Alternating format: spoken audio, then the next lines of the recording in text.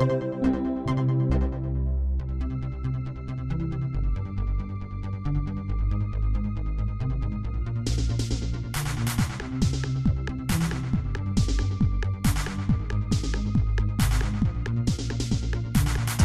a science genius girl. I won the science fair. I wear a white lab coat. DNA strands in my hair. When I clone the human being, it will want to hold my hand.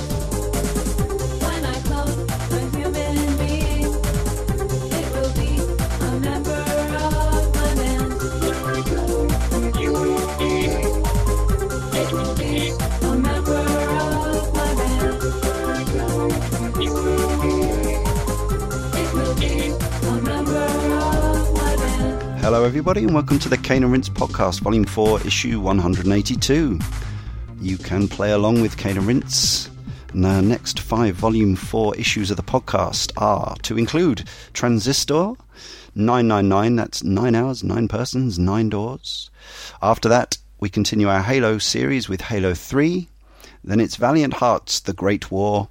And after that, the much requested, long-awaited Bully, or Carnis Carnem Edit podcast. Head to caneandrinse.com for the full schedule, the blog, and links to our shop where you can support the podcast by buying fab Cane and Rinse gear. And we also have a cool Facebook page and a cool YouTube channel.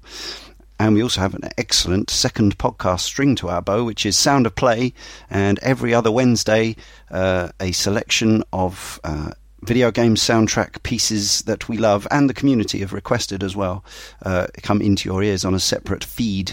So please subscribe to both of these podcasts, Cane and Rinse and Sound of Play, and even better, if you'd like to review and rate them as well on iTunes or wherever, just on the internet in general, please do, and that would be wicked. Thank you. Now joining me, Leon Cox, in this issue, it's Joshua Garrity. Hello there. And Carl Moon. Hey guys. Now, I just wanted to say, because we've done a couple of rhythm action game series before, and this is another one, I suppose. We're doing 2 games in the one podcast again. We did back in issue 45 of the podcast. We did the Rhythm Tengoku trilogy, or Rhythm Heaven, Nintendo's touchy tappy series, and then in issue 120 we did the Parappa the Rapper trilogy. I don't know, it's not really a trilogy because Jamalami comes in the middle, but Parappa's in it anyway. And in each of those podcasts we talked something about the history of rhythm action, going even back beyond before Parappa the Rapper, because Parappa the Rapper was the first key text but wasn't necessarily the first game that involved rhythmic inputs and music. So we talk more about those that sort of side of things on that show. But obviously, where we pick this story up, FreQuency, which first came out in 2001, we were already a few years into what was still felt like a pretty new genre anyway, and the Bimani thing was kicking off. I guess we were around early-ish Dance Revolution games and so on and so forth, and this kind of picked up that zeitgeist. But as we see later on, as we will see, FreQuency and Amplitude very much have a tremendous rhythm action legacy of their own, and a developer legacy as well. And that developer is Harmonix. Now, Harmonix was a relatively small team at the time that FreQuency was made, started back in the late 90s. Company was already been around for a few years, started in 95 by Alex Rigopoulos and Erin Agozi, I'm not sure about the pronunciation of that, who met at the famous Massachusetts Institute of Technology. And I really like this. Apparently the company was built on the premise that not everyone could just pick up an instrument and learn how to play, but the idea was to give people the feeling of creating music through simple button presses. And I think when you look at the company's legacy, they certainly achieved that. Now, I didn't even know this until doing research for this podcast, but FreQuency was not their first actual game. It was their first major release, but prior to this, they'd released a PC CD-ROM product called The Axe, Titans of Classic Rock. So actually their guitar stuff goes back before their kind of electronica stuff. Carl and Josh, were you aware of this product at all? Not at all, unfortunately. I'd never even heard of it. Okay, praise for your honesty, because I pride myself on knowing a lot of stuff about the history of games, but for me, FreQuency was always the first harmonics game, but apparently not. So the Axe enabled players to perform unique instrumental solos on a PC by using a joystick.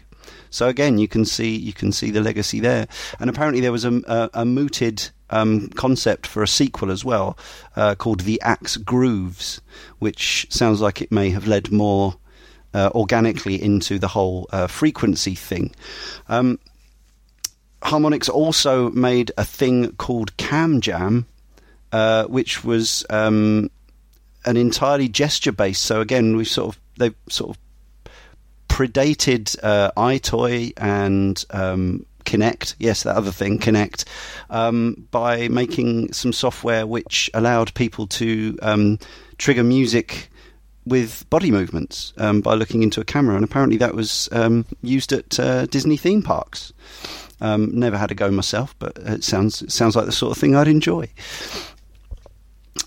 So obviously, they became aware of the rising success as well of Parappa and Beatmania and Dance Dance, as we spoke about, and they were looking at a way of capturing that and bringing it to an audience, console audience in the West.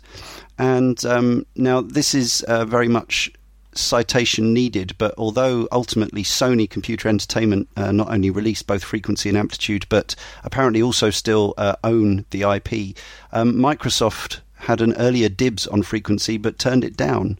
Again, you can edit this out if you want, Sean, but was anyone familiar with this story? Does this ring any bells? No, unfortunately.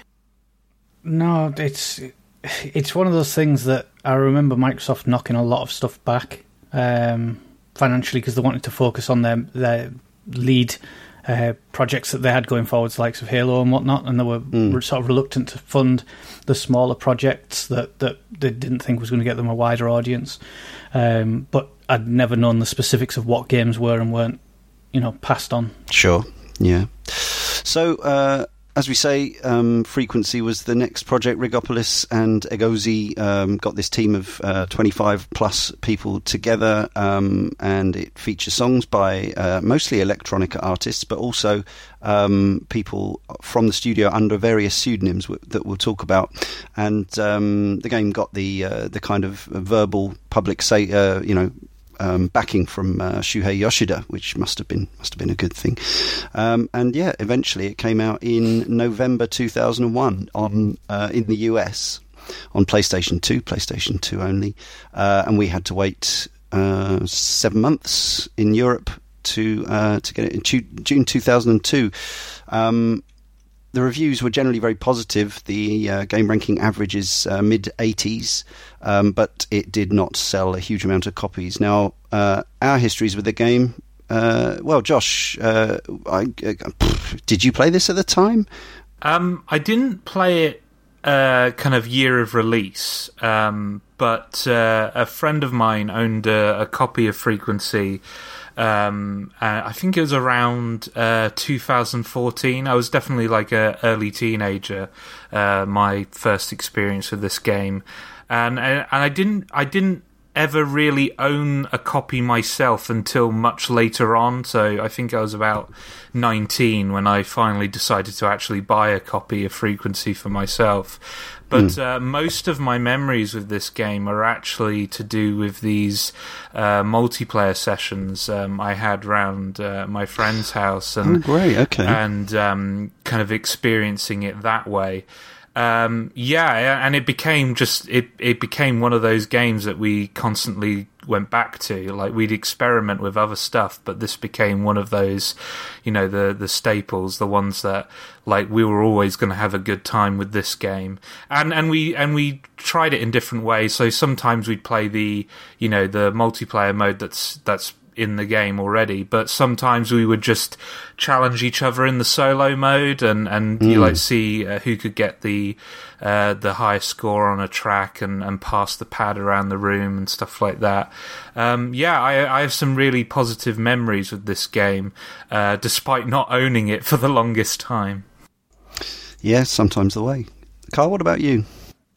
My history is somewhat similar to Josh's, albeit at a much later age, because I first experienced FreQuency and Amplitude on the same night in 2004 at a university house party, which is an unusual way because I've always liked music games, from the creation of music ones like Music on the PlayStation or Dance and Rave EJ, and back on the PC, and it's odd because I'm a non-musical person. Aside from 2 years of cello playing. Right. Yeah, little insight into my past there, a musical past. But this one sort of passed me by, and we went to a house party. I say we. It was me and a few university friends, as you'd expect.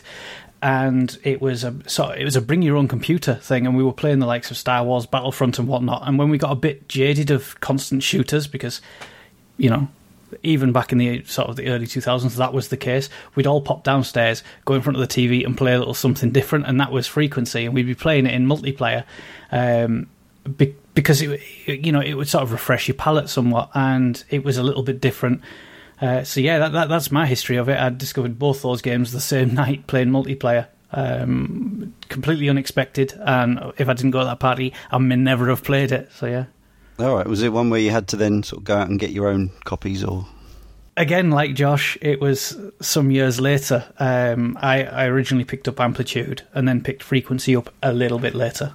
Yeah. That's an interesting way round to play them, because I think we'll talk about the differences and whatever, but certainly I would say that they made the second game easier to play. If whether that was for good or ill, we'll discuss. Absolutely. But to go back to FreQuency from Amplitude would have been challenging, I suspect. Yeah, that was the case. That both those games were out. Amplitude was certainly a little bit more polished when you were playing it in co-op, but I wanted FreQuency so I could have them both. More than to actually go and replay. And before this podcast, because I gave my PS2 away, I'm not entirely sure who to. No, still don't know. With those two games, and I now have access to a PS2 again, and in the last couple of weeks I've been around loads of trade shops and stuff around various towns and CEX, and I've never seen a single copy of either, which is a little bit frustrating. Yeah. They're pretty rare. So FreQuency, we'll talk about Amplitude separately, but FreQuency sold a grand total of less than 200,000 copies worldwide. I don't know how many were produced, but probably I doubt they pumped out millions of discs. So it's not a game that's in surplus. My history is that I bought this day one, 28th of June 2002, which I realised is also, well, I realised this first, but it's actually my anniversary of getting together with my still girlfriend, and I do vaguely remember buying it that day, but obviously other memories are stronger. But I do associate playing FreQuency with the very, very early stages of my now 13-year relationship, because I remember my fingers twitching with muscle memory when we were, I was younger then, we went clubbing and stuff like that, and I remember listening to music in clubs, and my three fingers that you play FreQuency with were doing the controls to FreQuency. So I bought this day one because mainly because of a review in Edge magazine, which I read religiously back then. It was an 8 out of 10, which was tended to be a strong recommendation from Edge. It was a game that otherwise I wasn't wildly aware of, as I recall, but I was already massively into rhythm games from Parappa onwards through Space Channel 5 and other things like that, Buster Groove. And so I just had to have it. And I got pretty hooked on it. And I played it a lot and got quite good at it. We'll talk about Amplitudes separately. Well, I will, because it's a separate story. So the track listing for the first game, FreQuency, is very much electronica focused. Now, as we said, the musical director was Kasson Krucker, who actually made a lot of the songs for the game under pseudonyms such as DJ HMX. Subtle, you wouldn't have known, but also things like Computer Controller. But then, by the same token, you've also got people like Low Fidelity, All Stars, Paul Oakenfold, Jungle Brothers, Roni Size, and etc. on that first set of tracks. I'm not sure exactly how many tracks, between 20 and 30, I think I'm counting with my eyes. And yeah, the thing is, like, I like some electronica, and I certainly like it within the context of video games, if it's good, as in if I like it. But it isn't a genre that I tend to, I don't have a massive collection of electronica, certainly not beyond some of the pioneers of the 70s and 80s anyway. But within the context of this game, it seemed to fit very well, and the aesthetic is a huge part of that. So I think because this is probably one that people will listen to who haven't necessarily played the game or aren't overly familiar with it, we should try to sort of describe both what it looks like and how it plays. Aesthetic's a difficult one with FreQuency. I think Amplitude's actually an easier one in this regard.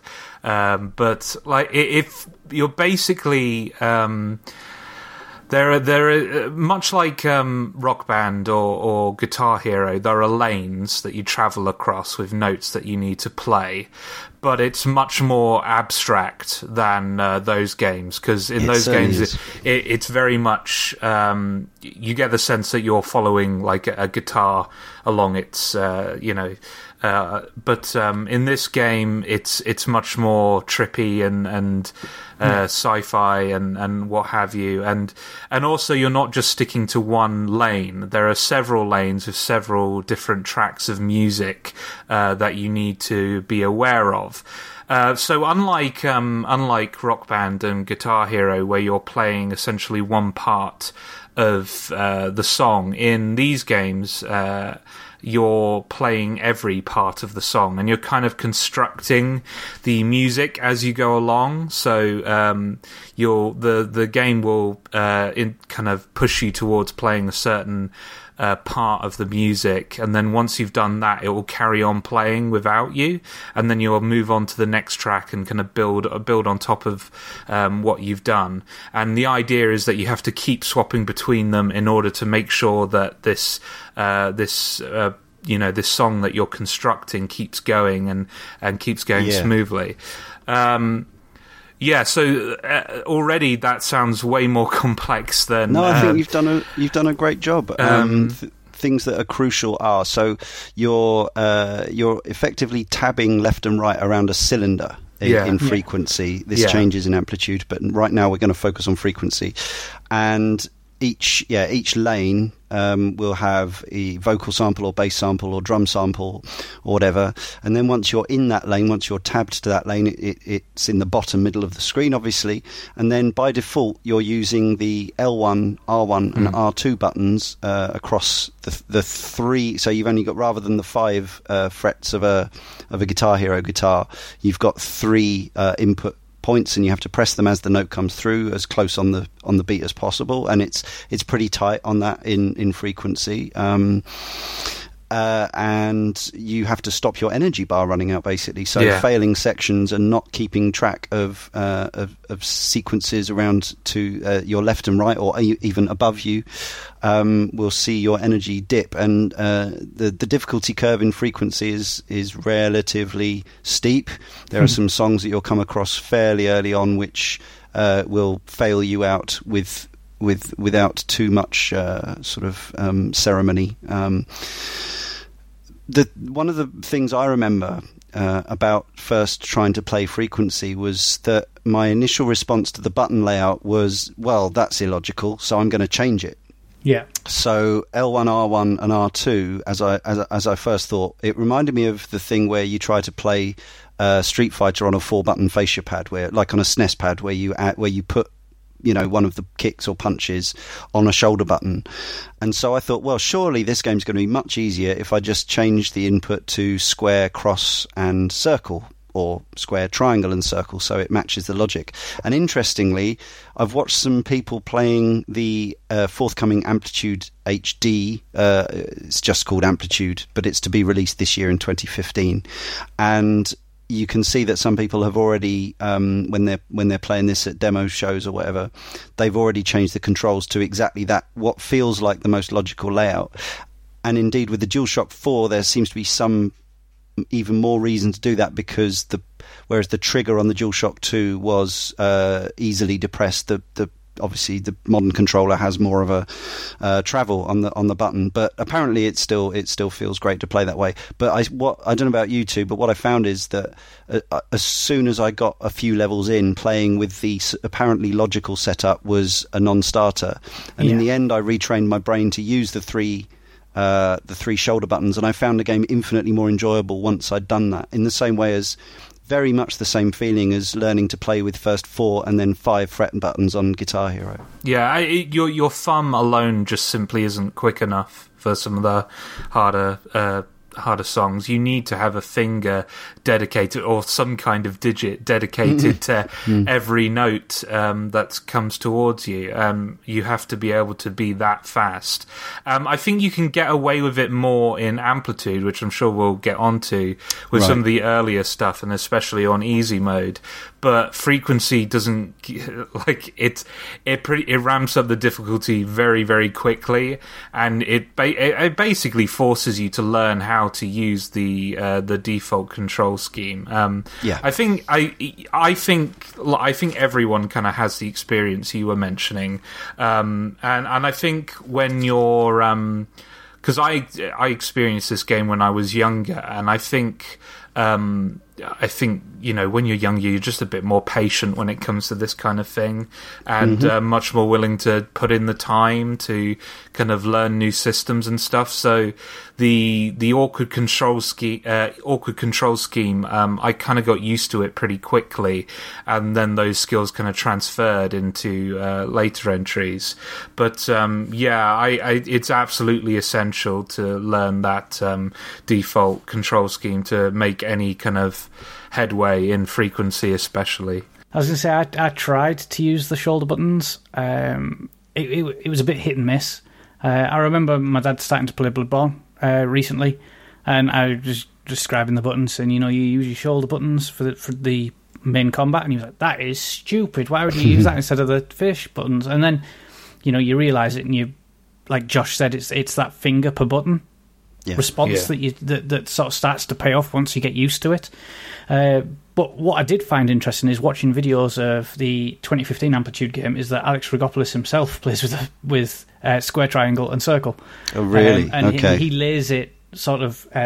he holds the controller at an almost 45-degree angle to his thigh, with using his pointer, his middle, and obviously his right ring finger equivalents on individual buttons. I tried that, and that's sort of the best response I got with FreQuency myself. Okay. I don't know, I really struggled to get on with the shoulder buttons. Every so often it would work quite well, and then other days I would have a disaster. So I sort of trained myself with that, being able to... it was logical that the buttons were laid out for me in the angle that they were coming towards you on the screen. Yeah, well, that's how I felt initially, but yeah. And it was just a case of, rather than using my thumb, turning the controller and using individual fingers, I got a much better response. So it was actually the third control method I tried. Obviously, the first thing I did is, square, triangle, and circle makes far more sense. So I tried that with the thumb, and I thought, this is really difficult. Yeah. Went to the shoulder buttons. That was a little bit better, but I was, again, struggling when I've got essentially L1, L2 on top of each other. That's it. It feels that odd brain because, confusion. Yeah, middle and right are index finger and middle finger on right hand, and it takes a while. But as I say, for me, although it's different, the feeling when I remember first playing Guitar Hero, which is obviously a direct successor to Amplitude. When I first tried to use more than 3 fret buttons, I was like, well, this is impossible. But by the time I was getting, expert scores on Rock Band, later entries in the Rock Band series with using all 5 frets, that to me was when the endorphins really kick in. So I'm glad I persisted and went back to it. But there was something making me do that, and I can certainly see that there is a way of playing it. Obviously, but the fact that one of the key developers plays it in that way is testament to that, and the fact that in an interview talking about the forthcoming Amplitude remake, they said, we are absolutely including the option to reconfigure buttons, because it's only fair and right and proper, because some people just may either not want to or never get their heads around the default setup. Yeah, and I think that's obviously that's a key point when you're recreating a sort of cult classic, which this is the very epitome of a cult classic for me, because aside from Edge, which again I was reading quite a lot at that time, and they were behind it, it didn't get a lot of media coverage in magazines, and it became word of mouth, and university was the perfect time for me, because obviously I did a games design course and people were talking about all sorts, and FreQuency and more so Amplitude, given the time that I went to uni, were talked around quite positively, and I think a lot of those people that were playing that will be very relieved that they're keeping the core control mechanics in the new release. Yeah.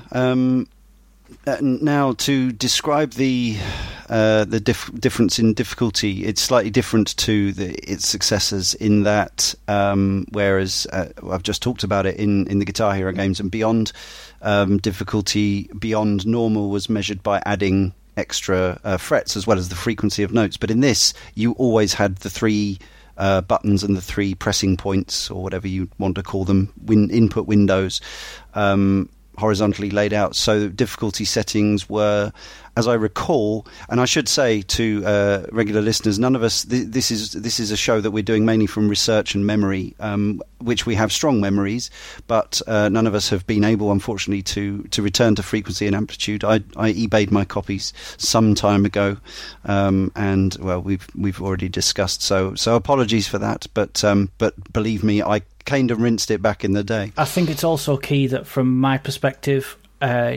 university was a great time for me to be playing this game.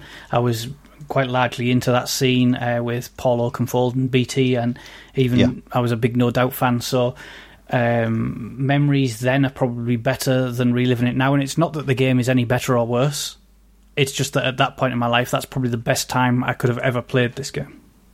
Yeah, sure. Yeah, so the difficulty was more about the pace at which everything was coming towards you, really, and the frequency of inputs that you needed to do. But again, as with Harmonix's later games, I think that playing on easy quickly became, once you got to grips with the game, playing on easy quickly became quite boring.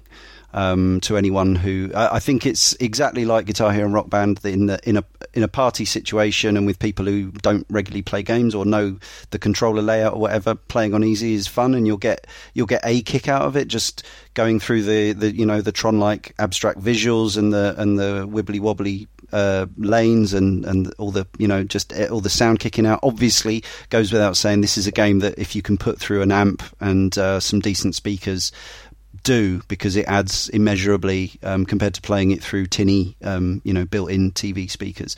And I think easy will provide some enjoyment for a little while, but playing it on normal and then ultimately moving up to expert is where where you get into the zone where it becomes purely about the full-on experience, the muscle memory, the sort of becoming at one with the rhythms coming towards you. And those are my strongest memories.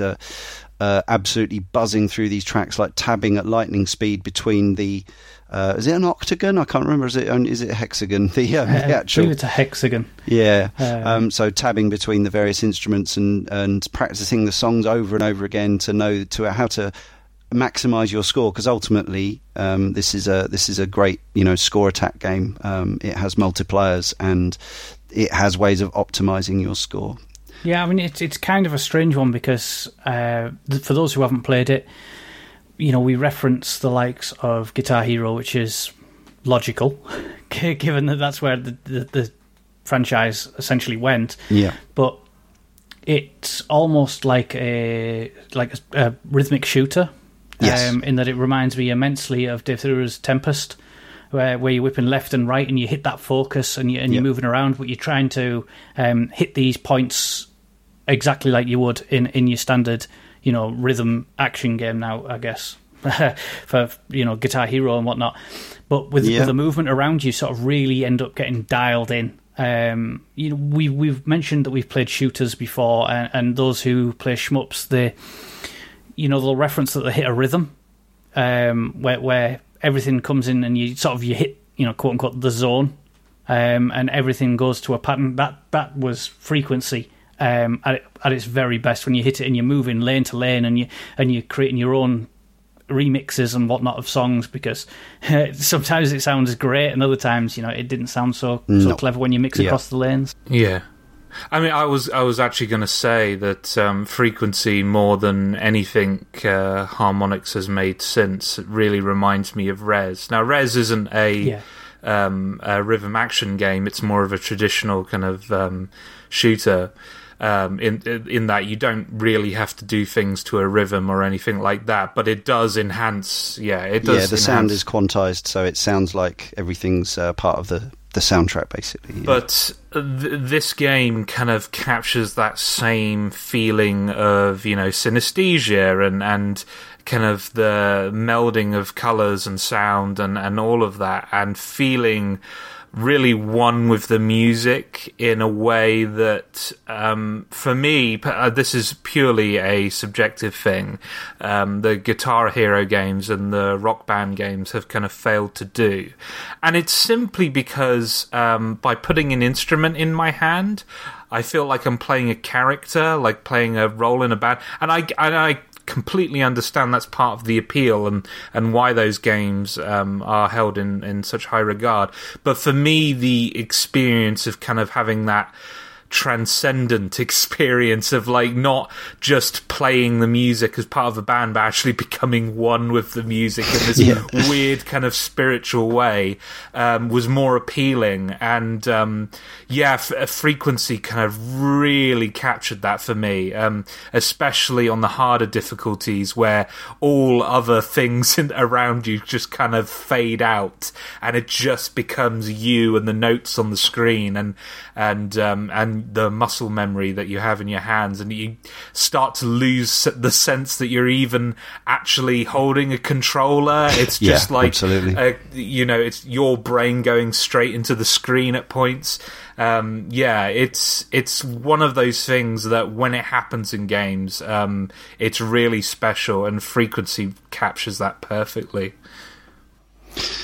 There's one of the sort of the moments that I remember giving me the biggest buzz is when if you complete all the tracks in a section by repeatedly getting each the measure of each track, as it were, you would unlock a freestyle area. There are similar things in the games that came after this. This would give you the chance basically to either use an arpeggiator to muck around with the sound of the track that was already playing, which would at this stage would be the complete track would be playing in harmony because you'd set it all up.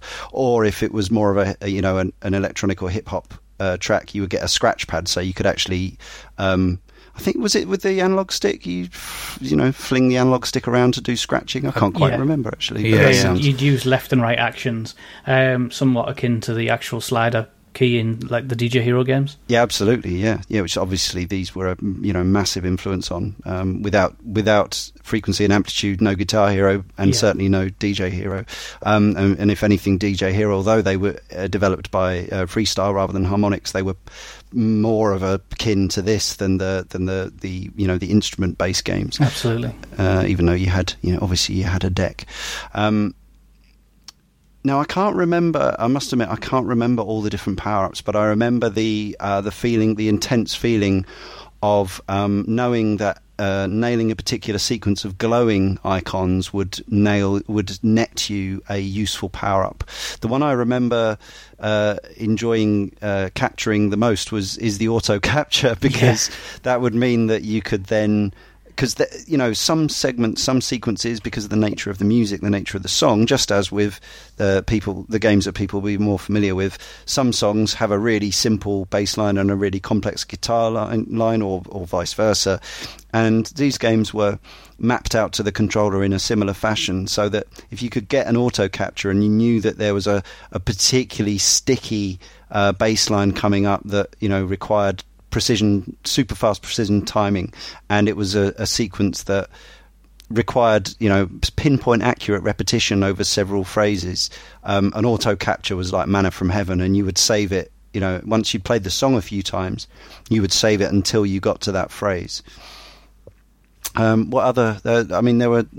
I think the multipliers were activated just by continually nailing things in a sequence, weren't they? So your score would go up exponentially up to a point when you got up to the times whatever that you could get up to. Auto capture's absolutely my favourite, because I'm one of those people that when something gets a bit intense on screen, I hold my breath. And as soon as I unleashed auto capture, that was my chance to sort of continue breathing. So that was it's definitely a hold your breath game key for me at points. Yeah, absolutely.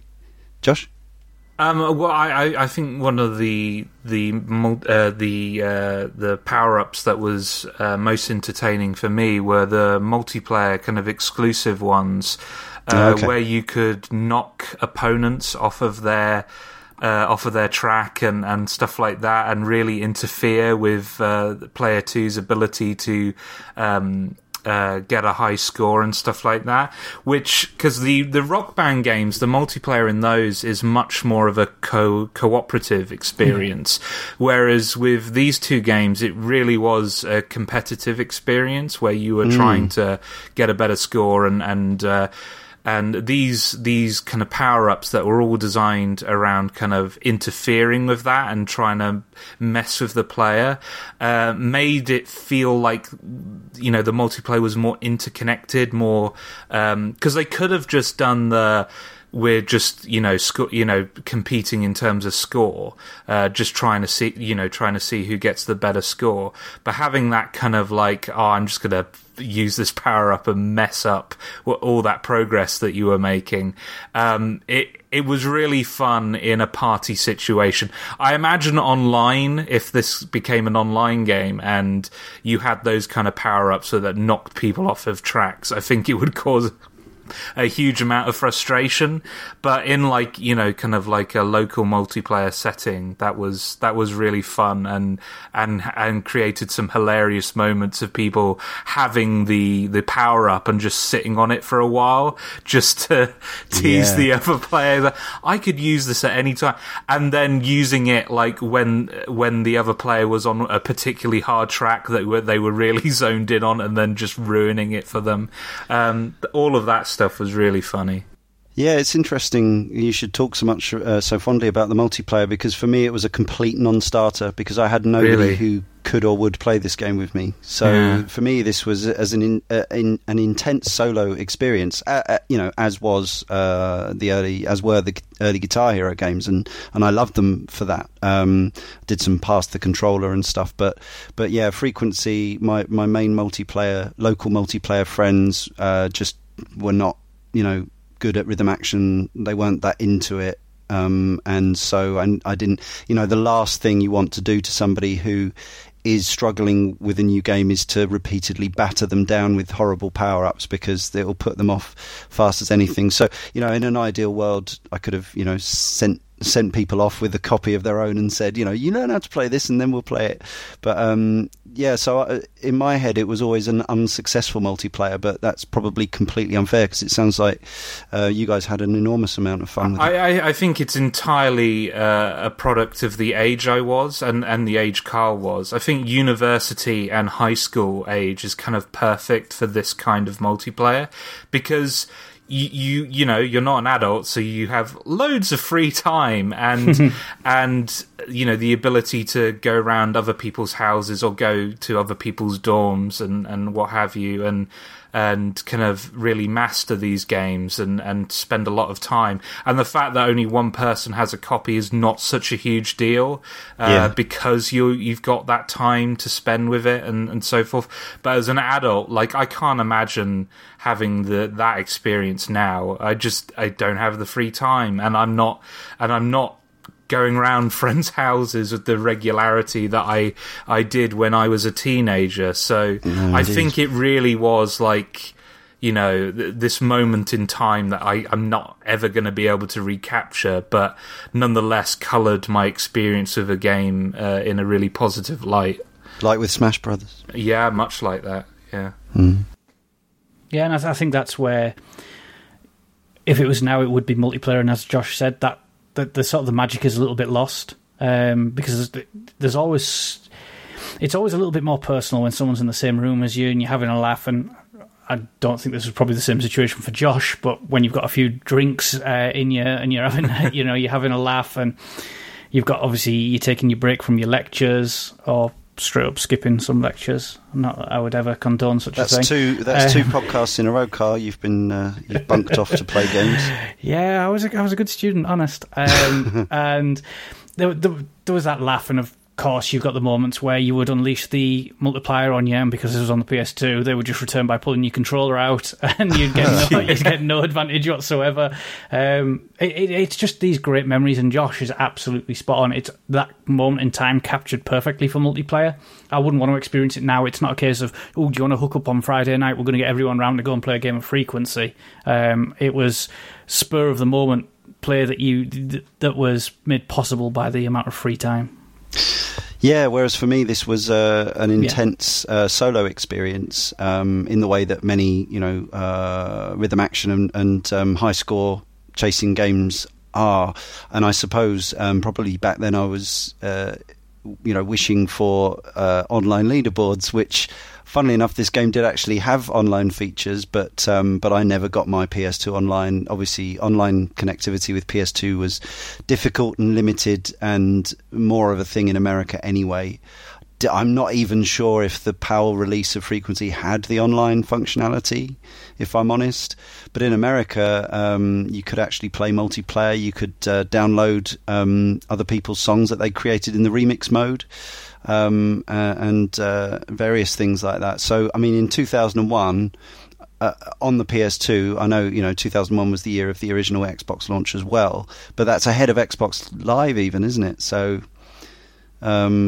they were ahead of the game in that regard. And, it will be very nice for me because, I adored all their games after this. I've played them all, to pieces.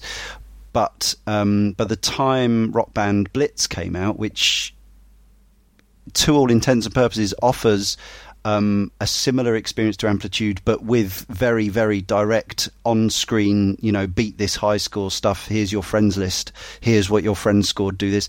By that point, I was already so into playing the Rock Band games with instruments that I didn't want to go back and play Rock Band as an Amplitude game with a controller. So I probably missed out there in some ways, but I mean that game exists. Rock Band Blitz is there, and that does offer, quite a similar experience to certainly Amplitude, but with all the online bells and whistles and HD graphics and all that.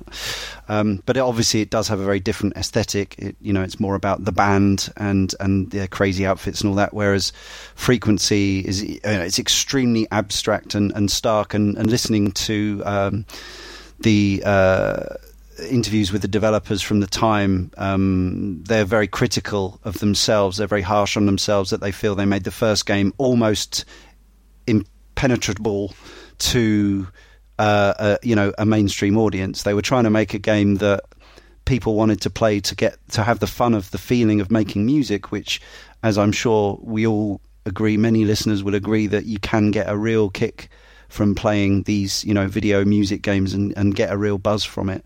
but they made a game that looked so abstract, and it was so hard to explain. Even like the screenshots on the back of the box, just you'd never seen anything quite like it. So you couldn't say, well, that's obviously what you're doing there. And the game statically, if you don't have the lanes rolling towards you and the icons coming towards you, it just looks like just a random mess of graphics. So it's not surprising it was a hard sell. Yeah, I was just going to say, it's an incredibly hard sell, and it's like, we've had software in the past and hardware even now. You've got the virtual reality headsets that are trying to be sold from all sides, and it's how do you sell that without getting it in someone's hands? And that's exactly what FreQuency was. You get it in someone's hands and they understand it. Guitar Hero could be sold on the fact that you got a guitar peripheral, and you could imagine playing the guitar to a game. But with this, it was, how does pressing buttons convey to this and that? And it's why I flat out ignored it at release. I was a huge fan of music games. I liked making it, but many were hit and miss. I enjoyed playing Dance Dance Revolution in the arcade because it was a good laugh. I loved playing Stepmania on the PC, but I did not get on with the likes of Rez. And it was always a bit hit and miss, and it was a gamble. And if I'd never sort of played this on that night at a party, I would probably have just completely ignored it continually and the sequel. Yeah, as did many people. For understandable reasons. And I think as I expected, this was one of those podcasts that one of the reasons Tony and I decided to do FreQuency and Amplitude, apart from the fact that there were three of us who wanted to talk about their experiences with it, was also it kind of opens the gateway for us doing Guitar Hero, doing it, or a Guitar Hero game, or some Guitar Hero games, or doing DJ Hero, doing Rock Band, because without FreQuency and Amplitude, we're not starting at the beginning, because this is absolutely key to those. And obviously, those games had their few years in the sun before it all crashed and burned for various reasons. I think mainly Activision, but not exclusively. And it's interesting now we're at a point where Amplitude's coming back this year, Rock Band's coming back this year, Guitar Hero's coming back this year, albeit very in what looks like it's going to be a very different form. But I like to think that even though people, the market as a whole got saturated, and some people got fed up of playing these games or having them foist upon them, every 6 months or whatever, because there were so many of these coming out, different versions of Rock Band and Guitar Hero on the big consoles, on the handhelds, etc., that I think saturation is the obvious word to use. But the thing for me is I did keep hold of all my Rock Band instruments. I did, I did eBay my FreQuency and Amplitude, possibly a mistake, but I was always hoping for exactly what we're getting, an Amplitude, HD, a downloadable, a remake, because I have never lost sight of the feeling, the buzz that I get from playing those games, especially on the higher settings, is as much pleasure as I ever get from video games, any genre. As much as I love football games and I love shooters, and I love most genres. People, regular listeners will know I play most things, but music games, in the zone at that point when it's a track that you love and you're nailing it and you're hitting every beat and your muscle memory's kicking in, I don't think there's a video game experience that in my entire life has given me more of a buzz than playing a music game. And harmonics, I think, as much as I've enjoyed many other entries from other people into this genre, from Parappa and Rhythm Tengoku, and Sega's attempts as well, even Cool Cool Tune by SNK on the Dreamcast, I don't think anyone's quite nailed that feeling for me as well as harmonics. For whatever reason, I get the biggest feedback and the biggest endorphin rushes from their games, and that all started with FreQuency. Right, we've got this is pertinent to this. This game did not sell many copies, and it was quite a long time ago, and I was not expecting a huge amount of correspondence for this particular podcast, but we've had some, and that's great, and one particularly relating to FreQuency. The first game came into our forum, caneandrinse.com/forum, from a new poster, Deacon05OC. Mysterious code numbers. But let's call him Deacon, who says, my first exposure to the music game genre was Parappa the Rapper, but I did not own a PS1, so I never actually played it. I watched friends play it, but I did not. Once I got a PS2, I fell in love with the demo of the game Rez by Sega. Rez was released with limited quantities, and because of that, prices were higher on it, especially when trying to find it used. So, one day I was in the game store and was looking for any sort of game that gave me something similar to Rez. In the used games section for PS2, I saw FreQuency. I looked at the back of the box and said to myself, well, close enough. Plus it was cheap too. I popped this in my PS2 and 20 minutes became an hour became 2, hours became days and weeks. I was hooked. I knew none of the songs or artists, but the gameplay grabbed me. Usually I play a game on normal difficulty and don't go any further. If this was an action game, I would do the same, but not this. I felt that I actually mastered the lower levels and felt I owed it to myself to go higher. I failed terribly, but it was worth it. The sounds, the lights, the effects, all of those a perfect blend.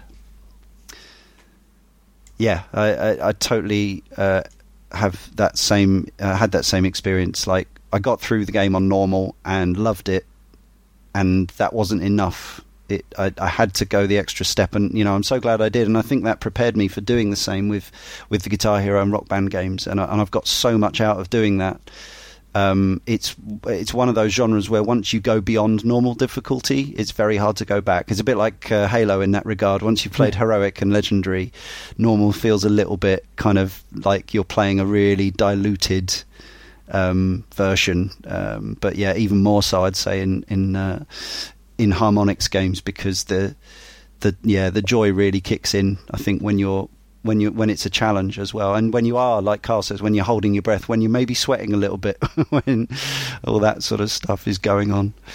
And one thing that I really enjoyed is that they kept the 3-button input. I know you've mentioned that Guitar Hero goes to 4 and 5, and I could get away with 4, and I think 5 never quite felt right with me. And it takes a lot of practice, put it that way. But then you look at something like DJ Hero, which maintained the 3-button input, and then you've got the new Rock Band coming this way, which has 6 inputs, but it's essentially 3 up, 3 down. So you're maintaining the same 3 on the fret. Nice. It's like, for me, they got it right straight out the gates with FreQuency, and it wandered a little bit with Guitar Hero, and I've had much more success and enjoyment at the higher levels when it focuses on the 3 inputs, but a more difficult speed. Yeah, sure. With those, that's what I really liked about the difficulty in this. I mean, I just to expand on what Carl said, I think the Guitar Hero games and the Rock Band games kind of needed to add more notes, just because you're focused in on the one track, your guitar, whether it be the electric guitar or the bass guitar or what have you. Whereas with these games, because you're responsible for many different tracks, if they added any more notes, or I think it would just quickly get away with, it would confuse people, and it would definitely have confused me at the time. Yeah, absolutely. Yeah, and just using, there's no way you could have 5 buttons across the face of in a row across the face of a regular controller, whereas it made more sense on the fret of a guitar. But this is not the Guitar Hero show. But obviously it's relevant that we mention them from time to time for obvious reasons. So, a couple of years later, March 2003 in America, where Harmonix were based, and a few months later again in PAL, or in the EU, September 2003, came Amplitude. And I think I recall there being slightly more fanfare for this because the game had, because FreQuency had, done okay, not in sales, but in word of mouth. And I suppose there may have been more, as illustrated by your experience, both of you, maybe more people played FreQuency than bought it, because it was the kind of game that people shared with other people because they wanted to get across, how much fun they were having with it and how much fun it could be in multiplayer or just in a group scenario. And I remember, I have a feeling that there were more previews in magazines and things like that, which was still relevant back in 2003. And the reviews were ever so slightly stronger, not by much, not even a whole %, but rather than the reviews being tempered by familiarity, the refinement seemed to go some way to enhancing the critical reception. But the game actually sold fewer copies, if anything, according to our one and only resource for this sort of thing, VG Charts, whereas FreQuency managed 0.19 million, Amplitude managed 0.18 million. But again, I wonder if more people played it than bought it. And obviously there's second-hand copies to think about. Pirate copies by this point on PS2 were a pretty big deal. So this could explain why Harmonix are confident enough to have launched the crowdfunding. It is crowdfunded, isn't it? Or at least partially the forthcoming Amplitude, because that's the world we live in. So I suppose we've heard both of your histories for this already, have we? Really? For Amplitude, it was the same. Yeah, I mean, mine was slightly different in that Amplitude simply wasn't played as much as FreQuency, strangely enough. And I ended up spending more time with this as a solitary experience many years later. So my experience with Amplitude is actually much closer to yours, Leon, than with FreQuency, in that this was mainly a solo experience. Yeah, again, I loved FreQuency. I kept my copy until this was released and for many years beyond, and I bought this as soon as it came out, absolutely without question. I was slightly concerned about some of the changes they made, and that never quite went away. So for completely understandable reasons, they took the never-ending twisting of the tunnel of FreQuency and turned it into what is now the more familiar multiple lane setup from left to right, so you couldn't wrap around. And for me, that took something out of the game that was never replaced. Yeah. But I completely understood why they do it. It made it more understandable, more logical. They also made some aesthetic changes. So whereas in the first game, the thing that you effectively are playing, which was just looked like 3 little blocks of something, was just like a little doobry at the bottom of the screen. Amplitude gives you a big spaceship, basically. So you'll be familiar if you've played things like Audio Surf. It has more this idea of you're actually some sort of entity craft traveling through music somehow, and it gives it. I guess it gives people something to latch onto. But how did you both feel about these sort of visual and mechanical changes? I'm kind of with you in that I really didn't like these modifications. I think I saw the same interview you did, Leon, where they were talking about how FreQuency kind of felt so abstract that it was impenetrable. Yeah, and I understand that, but at the same time, I feel like that abstract art style and just the kind of curved into the hexagon track interface and all of that stuff really helped me to kind of experience that synesthesia and kind of have my brain directly link with the music. Whereas the moment they gave it context, okay, you're a spaceship shooting these blocks and what have you, it gave me some distance from that, and I wasn't able to go into the zone the same way I was with FreQuency. And ultimately, I had a much less enjoyable experience of this game. Now, I should mention that because I didn't get to play Amplitude in multiplayer the same way I did with FreQuency, I think that does colour my experience of the game, because I have such positive memories of all those multiplayer sessions with FreQuency, and I just didn't have that experience of Amplitude. And I feel if I did, I'd probably be more positive towards the game. But as it is, I don't like the aesthetic decisions they made. I don't like some of the design decisions they made, and I might be skipping ahead here, but I'm not so keen on the fact that they went for more popular music with this game. because the FreQuency went with more obscure kind of underground music, it allowed that music to become the soundtrack of that game. Yeah. Whereas with Amplitude, it kind of felt like a karaoke mix, and and that's a shame. And I don't think it's a bad selection of music. I enjoy quite a few tracks on this, but there's something to be said about a game having an identity, even if it's using licensed music. Like, I think Hotline Miami is a great example of that, in that the soundtrack is entirely licensed. It's not original music composed for that game, but they picked tracks that meshed so well with the aesthetic and were unknown enough that it allowed people to kind of see that music as the music for that game. Whereas with this, it's very much, well, that's a garbage track, that's Run DMC and what have you, and Blink 182 and all of that, and it really bothered me.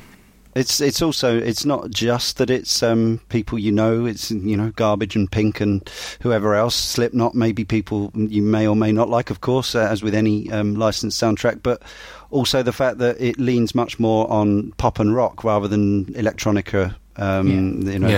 There's more hip hop as well, all of which I feel plays slightly against, because although they updated and refined or tweaked the aesthetic compared to FreQuency, it still had this neon futuristic Tron, semi-abstract kind of thing going on, and that didn't always mesh for me with some of the music choices. Whereas again, in the first game, again, some of it was recognizable, some of it was better known than others. Obviously, some of it, as we've discussed, was composed by Harmonix for their game, and obviously, so therefore, it is the soundtrack to that game. But having said that, I think some of the work, I like that particular remix of Everyone Says Hi by Bowie, and obviously, it's got more freeze pop in it, which is kind of they're related to Harmonix, but Rocket by Herbie Hancock is a classic, but there's some stuff in there that personally, I just would have absolutely not licensed for this game, and tracks that I would have preferred to never have to play, which obviously again is something that they started accommodating in later games, where you could pretty much never play tracks that you hated, which is ideal. I think for this it became more of a focus that this was going to be a music game, and FreQuency, whilst Harmonix have always said they're about the music, it was more of an experience. Josh keeps mentioning the synesthesia, and that is so key to my experience with FreQuency. The claustrophobia of being enclosed in that hexagonal thing. It was a really intense experience that always reminded me a little bit of Tunnel B1 back on the PlayStation, where everything moves quickly and you're whipping around, and Amplitude is so much clearer. Everything's on that sort of the level field, and the music is very much more commercial in terms of charts, which is weird because I actually probably knew more of the music or the artists in FreQuency, but that again lent itself to that synesthesia feel. The banging of the bass, and if you're playing it through your sub, and it all sort of meshed together as a real experience for me. I could separate that completely when I was playing Amplitude, and it became about hitting those notes and really perfecting the music. Again, like Guitar Hero, I was able to distance myself from the experience of everything and just focus on the music. So there's both pros and cons. It was a lot clearer, a lot easier to understand what was going on in Amplitude, but a lot was lost from the overall experience that I had with FreQuency. Probably the first ever mention for Tunnel B1 on Cane and Rinse after 182 podcasts, and possibly the most ubiquitous second-hand shop game in the history of the medium.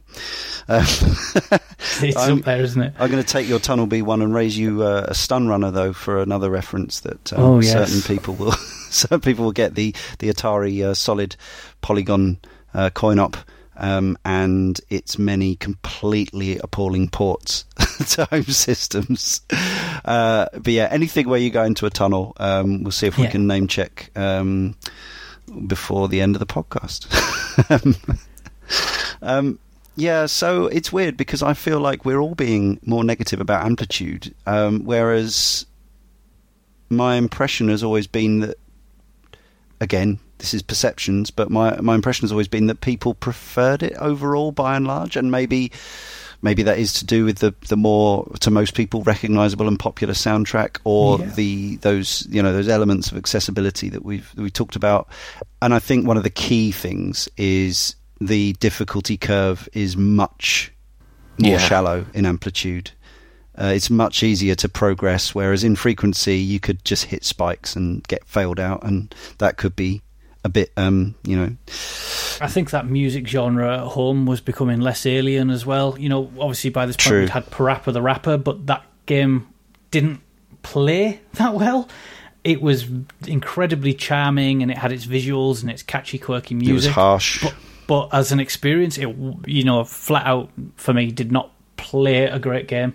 Amplitude's the opposite in that it lost a lot of its charm from Frequency, but it was more polished in terms of hitting those notes cleanly. Oh, yeah, and playing through. No question. Yeah, I think for me it's a case of like Frequency was the better experience, but if we're talking just in terms of kind of which is the better constructed product, I think Amplitude definitely, and not just that, hitting those notes cleanly and what have you, having a decent difficulty curve is, it's a huge impact on whether a game is received well by audiences and what have you. I think like if I had played it the other way around, if I had played Amplitude first and then Frequency, I might, have come to this podcast with a different opinion. And I definitely think the age I played Frequency has a huge factor in my opinion of it, in that I was just way more tolerant of difficulty spikes and what have you at, age 13, 14 than I am now at 24.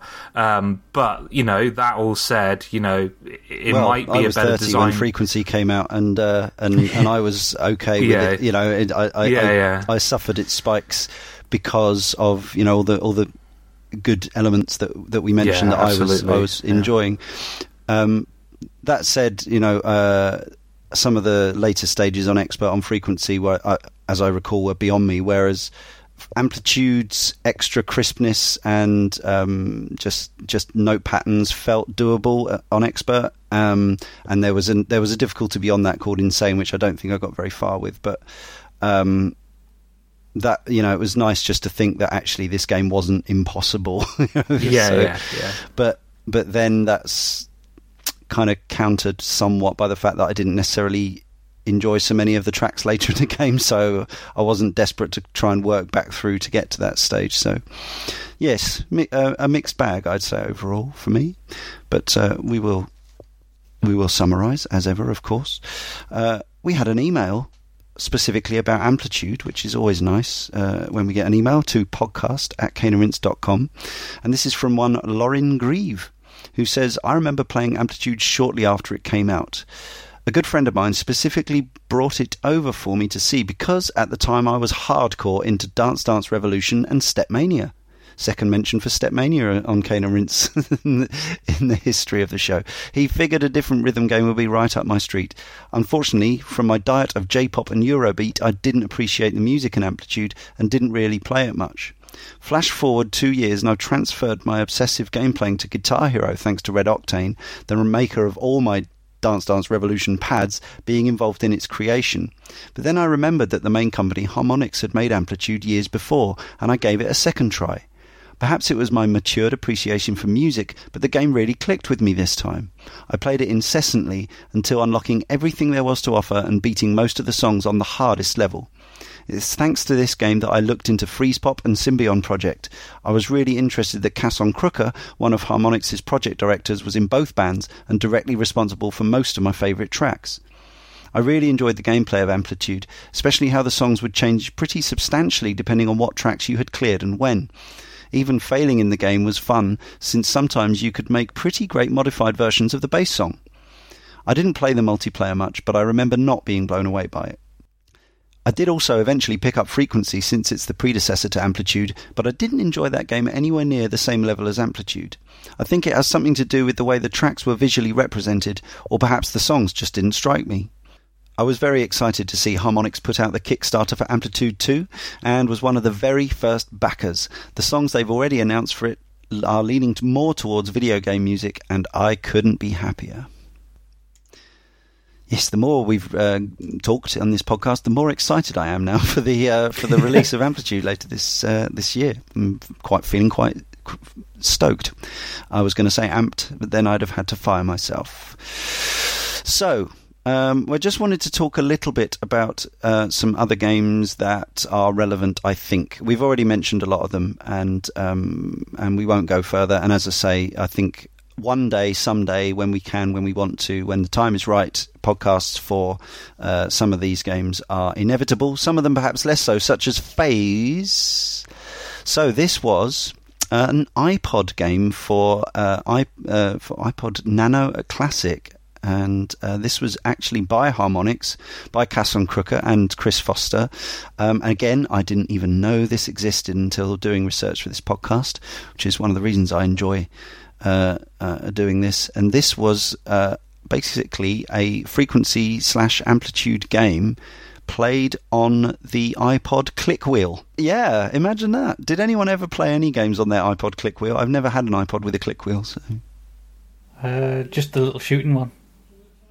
I always remember there was a little shooting one where you'd do the dial and then fire a shot. That was literally the only game I ever played on that iPod. You could have been playing Phase by Harmonix if only you'd known. I think I've missed out. You probably have.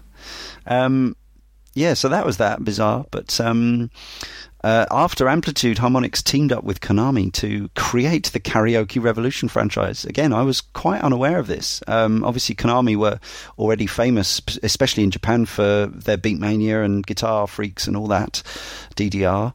The Karaoke Revolution titles Harmonix developed, and there were 3 volumes of those between 2003 and 2004. After that came a game which I suspect will probably never get its own Cane and Rinse, sadly, and it's not even a rhythm action game, but I just wanted to use this excuse to lever it in, because it was a game I wanted to play. I had an iToy. I got an iToy with iToy Play 2. I was generally more positive about iToy than I was about Kinect, because it was new and they weren't trying to make out that it was the second coming or some revolution in gaming. It was a bit of fun. iToy Play could be wheeled out, and Sega Superstars at a party, a local multiplayer party, and you could be silly and muck around, and that was the end of it. iToy Antigrav was Harmonix's iToy game, and I was always interested in this. Again, I think Edge gave it a relatively positive review, and this was a game, imagine Trick style, Criterion's Dreamcast future hoverboard game. I can't believe you're making me think of Trick style again. Well, I was never a big fan. I think that came up on another podcast. It was disappointing, I think. Not Criterion's finest hour. But this, iToy Antigrav, was a similar concept, but where you controlled your future hover skateboarding man with your body. And I think, by having read some reviews, but sadly not having played it myself, it actually worked. Motion control that actually worked with a camera. So I've always been interested by that, but I never got around to getting it, and perhaps I felt too silly to play it in some ways. I'd never heard of it. Oh, really? That was really surprising. I steered away from the iToy. Yeah. I was always who needs a camera to play a game? And then years later, bought a Kinect and thought, see, I was right. You were right all along. Yeah. So after that came Guitar Hero, made in tandem with Red Octane, who were responsible for the peripheral side of things. And as I say, I'm sure we'll do Guitar Hero podcast, at least the first couple of games. Audio Surf we've already mentioned as well, which is something I've only ever dabbled with, but there's a sequel just very recently come out, I think, isn't there? But Audio Surf has been around for a good long while now, since 2008, and also as well as being available on PC, you could play it on your Zune and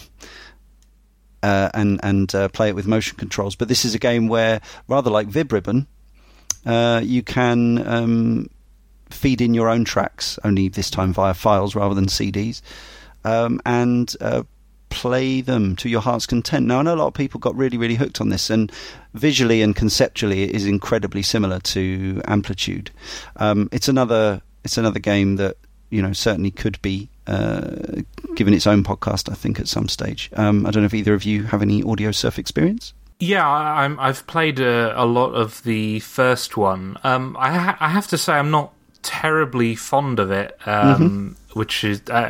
I know that's not the majority opinion. A lot of people love this game. But it's not really a rhythm action game. It's kind of more of a...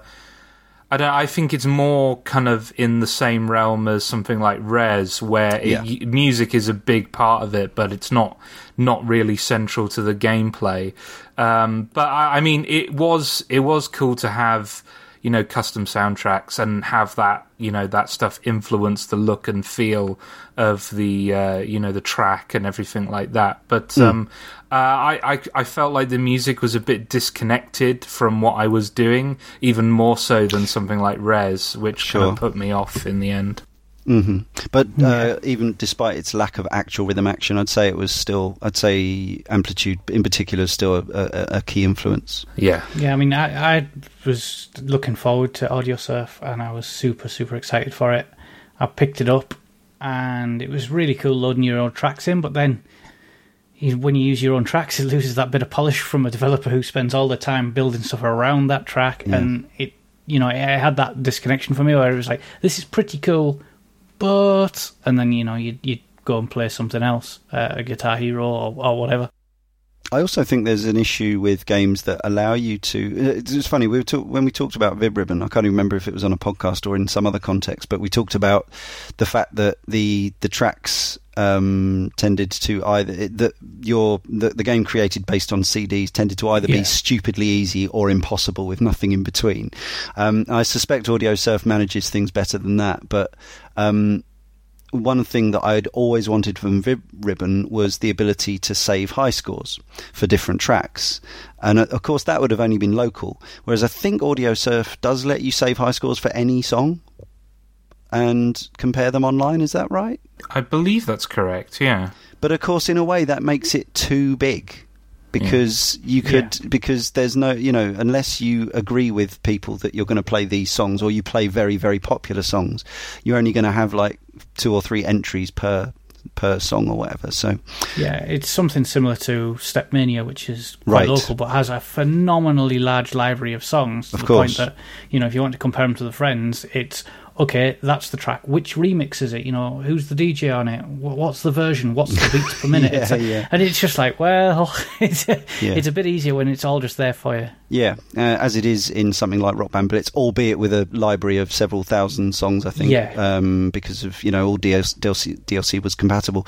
But I think the game I really wanted to mention, because it's essentially a true successor to Amplitude and a predecessor to Rock Band Blitz, was Rock Band Unplugged for the PSP, a game which I never played, but I've seen it, and I always thought, I remember thinking when it came out, this is the true successor to Amplitude, because it does, it goes back to the thing of having all the instruments playing, all the tracks throwing notes towards you simultaneously, and you tabbing between the various tracks and sort of winning sequences, phrases for your game, and the skill is about not letting any of the instruments fail out. So it becomes, it's quite, I think it's quite clever. I mean, I think it was greeted relatively positively, although I doubt it sold billions of copies. But I think it cleverly took the Rock Band experience back from the social party thing that it was for a lot of people with multiple instruments, and turned it back into a stripped down solo high score game. And I think in a way that's about as perfect an illustration of the sort of solidity of the core idea behind Frequency and Amplitude as anything. Like the simple act of pressing buttons in time to music in this particular way, that where they flow towards you down a track. Although, as I say, I know that guitar freaks in Japan kind of had a similar thing going on, possibly even before Frequency, but they didn't. I think it was Frequency was the first game that did it with the pseudo into the screen 3D thing, to my knowledge. But I could be wrong. a game that picked up with that, and a game again. I suspect there'll be someday there'll be a DJ Hero 1 and 2 podcast. We've got lots of people who have that, lots of fans, and again, in some ways, as natural a successor to these Harmonix games as you can think of. I mean, DJ Hero in particular is the one that really makes me, hark back to my experience with Amplitude. More than Guitar Hero, for the reasons I mentioned, the 3-button input, the scratchings in there, and the smoothness of play. Yes, nice couple of packages. They came, they went. I'm not sure how they sold. They were selling them off cheap for a long time afterwards. And whether that franchise will ever return, I guess it might depend on how this year's music games do. But they still exist. You can still play them. You can get them cheap, so they're out there. One that I'm really interested in that hasn't happened yet, and again, this is from within Harmonix, effectively. Brian Gibson, who worked on Amplitude, Guitar Hero and Rock Band, and Mark Fleury worked on, was lead programmer on Beatles Rock Band, which is one of my all-time favourite games. Dance Central and Dance Central 2, which obviously the Connect dance games. They formed a team called Drool, and they're making a game called Thumper, which I think looks stunning. Now, we don't do previews on Cane and Rinse, we do reviews. All I'm going to say is this game is clearly a successor. It's got elements of things like Res and Audio Surf as well. It's a rhythm combat game. It's a rhythm shooter rather than rhythm action. But audio visually, I think it looks really promising. You play a sort of metallic insect. Racing along I've seen conceptual videos. I'm not sure where they are in development, but you seem to be moving at like 1 billion miles an hour down a track. Enemies at the end of the track fire towards you, and you're the rhythm action element is to counteract their attacks with your button presses and attack enemies at the end. So I suppose it's got little elements of Child of Eden, Mizuguchi's follow-up to Res, but it's also clearly got huge bits of influences from Harmonix's games and stuff like that. It's kind of strange as well because the media have picked up on this one, and that's really cool because it's a genre that still probably doesn't get as widespread acknowledgement outside of Guitar Hero and Rock Band as it deserves.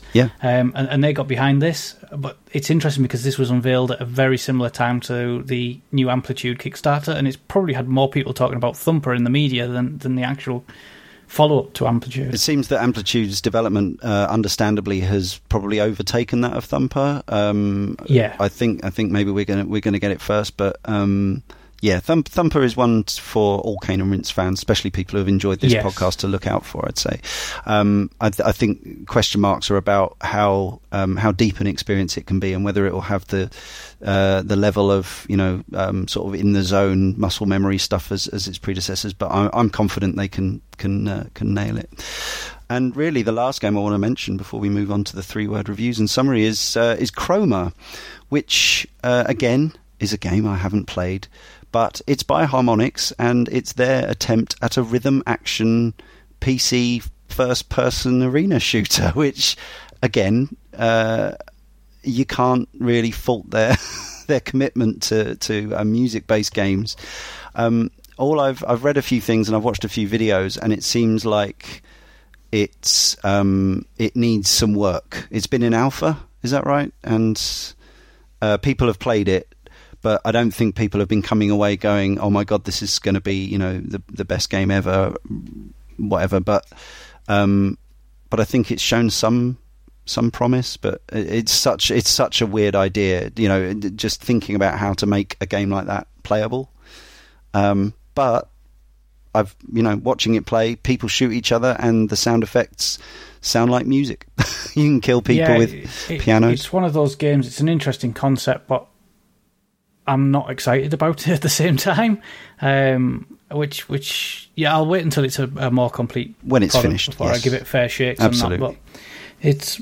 But I've got my eye on other games in this genre, sort of ahead of that when it comes to musical related games, and indeed first person shooters. So and first person shooters. It's but again, it's Harmonix. They could yet nail it, or maybe it'll go down as a failed experiment. Either it's way, interesting. Exactly. Either way, fair play to them for undertaking such a thing. So yeah, that's our brief rush through the sort of subsequent things that were begat from Frequency and Amplitude. Yeah, interesting, and this is an interesting time in that, you know, they are coming back this year. There could have been a point a few years back where, you know, literally all that Harmonix were releasing was like the odd track of Rock Band DLC every few weeks, and you're thinking, this can't last much longer. This, you know, like this something's going to happen here. Either they're going to have to reboot, relaunch, or this company's not going to be around. But in fact, they're now making several games, and Rock Band DLC is back in the online shops. They've even released a free track for people who've already got Rock Band the other week, which I downloaded to celebrate the forthcoming return. So exciting times for fans of Harmonix, I'd suggest. We've managed to rake in a few 3-word reviews from these games for these games that didn't sell too many copies back in the day, so that's great. So Xavier Fox Shandy says, synthesize spaz-tick bassline. Kazimod says, thanks, Green Arrows. Yeah, so that relates to one of the things that they put in Amplitude to make it slightly less overwhelming. Yeah. Danny Bucks refers to ubiquitous freeze pop track Science Genius Girl. Justin Smith says, Rock Band Forefather. Ryan Astley, Block Rockin' Beats. That's not actually in the game, though, is it? Either of them? No. Fair enough. And Jonathan Edwards tempered his language just for us, and he says, blooming love them. Thanks, everybody. Follow us on Twitter at Kane and Rince. Now, to summarise Frequency and Amplitude, would you even go so far as to recommend that people seek out the PlayStation 2 discs on eBay, where they probably might cost you a few pounds and you have to play them on a PS2? Or is it something consigned to history? Or just look forward to Amplitude 2015? Or what, Josh? I really enjoyed my time with Frequency, but at the same time, it's kind of hard to recommend it now, given that this genre, you know, blew up after its release, and I think there are examples of games that kind of capture what Frequency does and are more accessible. Res HD springs to mind, even though that's not a rhythm action game per se. I think it really captures the feeling that Frequency evoked, and actually kind of expands on it for me, and it is probably more memorable, and just it really, really nails the synesthesia experience. And you know, Res HD, if you've got a 360, you can easily get that. And I'm hoping, if you know, Xbox One owners, now that there's backwards compatibility, they should be able to get Res HD as well. But that said, if you feel like, you know, you still have a PS2 kicking about, and you know hooking it up to your TV doesn't bother you in the same way it doesn't really bother me, then I would highly recommend Frequency. The soundtrack, just the visual aesthetic and everything, it kind of really represents like everything I want that genre to be. Just really focused on the music and kind of getting your brain to fuse with the music, and losing that sense of space and everything around you, and just becoming one with what's going on screen. Amplitude, while in many ways a much more polished product, I think is a lesser experience. Just giving that context of having the spaceship kind of removed me from the experience. I do think this is a subjective thing. Like, you know, a lot of people feel more positively about this game, and I think my kind of negative experience overall is mainly to do with the fact that I'm really in love with that kind of experiential, kind of transcendent approach to music games, and Amplitude is is kind of going towards what Rock Band and Guitar Hero ended up being, and those those experiences have great value to people, but they're just not experiences for me. So yeah, I love FreQuency, and unfortunately I'm not so in love with Amplitude. Fair enough. Carl Moon. My memories from both are more in times with that period of time in my life. I've played them again a few years back, and they were good games. They didn't feel as special as they once did, and that party atmosphere that I had of primarily playing both in multiplayer with friends at university will always be cherished. I much prefer FreQuency as an experience, like Josh said. But I think that Amplitude was more important to the development of the way that the genre went. As a result, I don't think I would recommend people play them. It seems sort of incredibly harsh to do so, because I'm still quite positive on both titles, more so FreQuency, as I said. But for me, the way that they developed the games for Guitar Hero and Rock Band and DJ Hero especially, and how easy they are to access and play, and how much more polished they are to play, I would say that you're probably better off steering in that direction. I think if you wanted the experience that was most similar to them, then probably DJ Hero's the way I would recommend playing them. But if you did go back, you're probably in for an interesting experience. As a result, I'd probably skip Amplitude, which we've said is the more polished, because FreQuency feels so much different to play.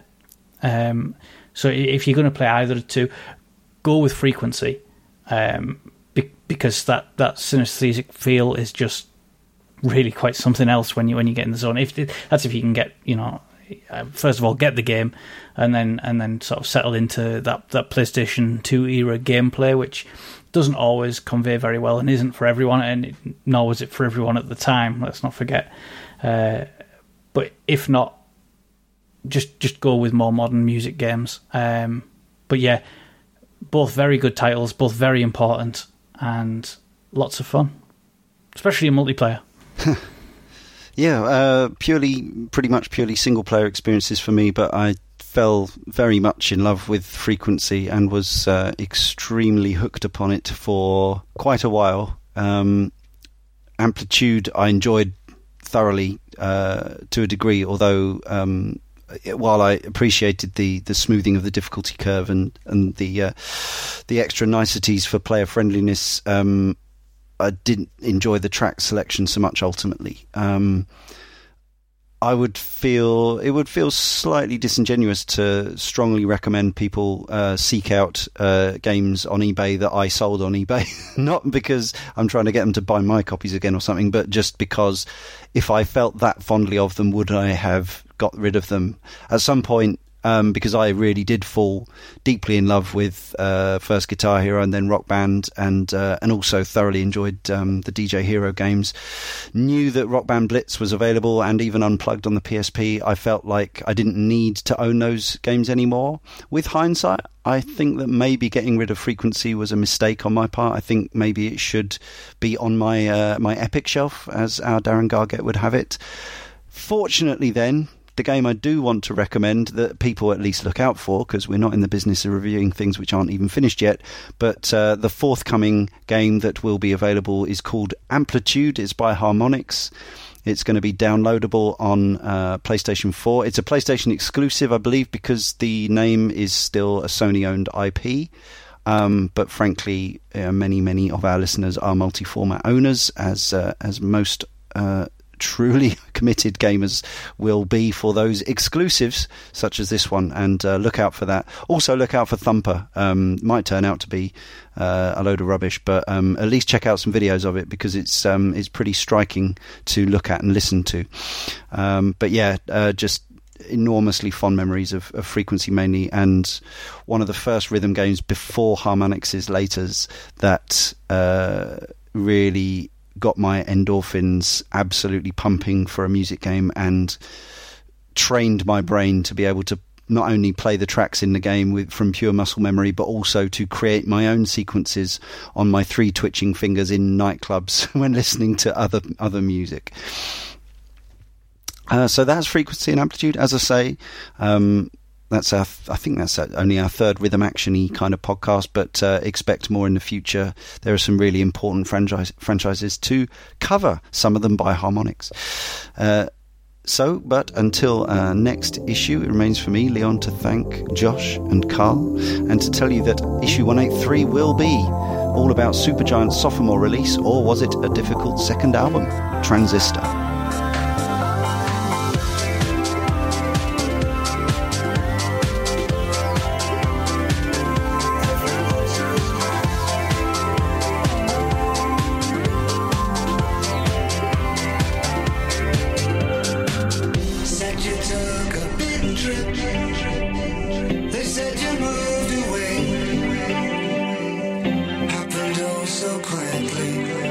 They say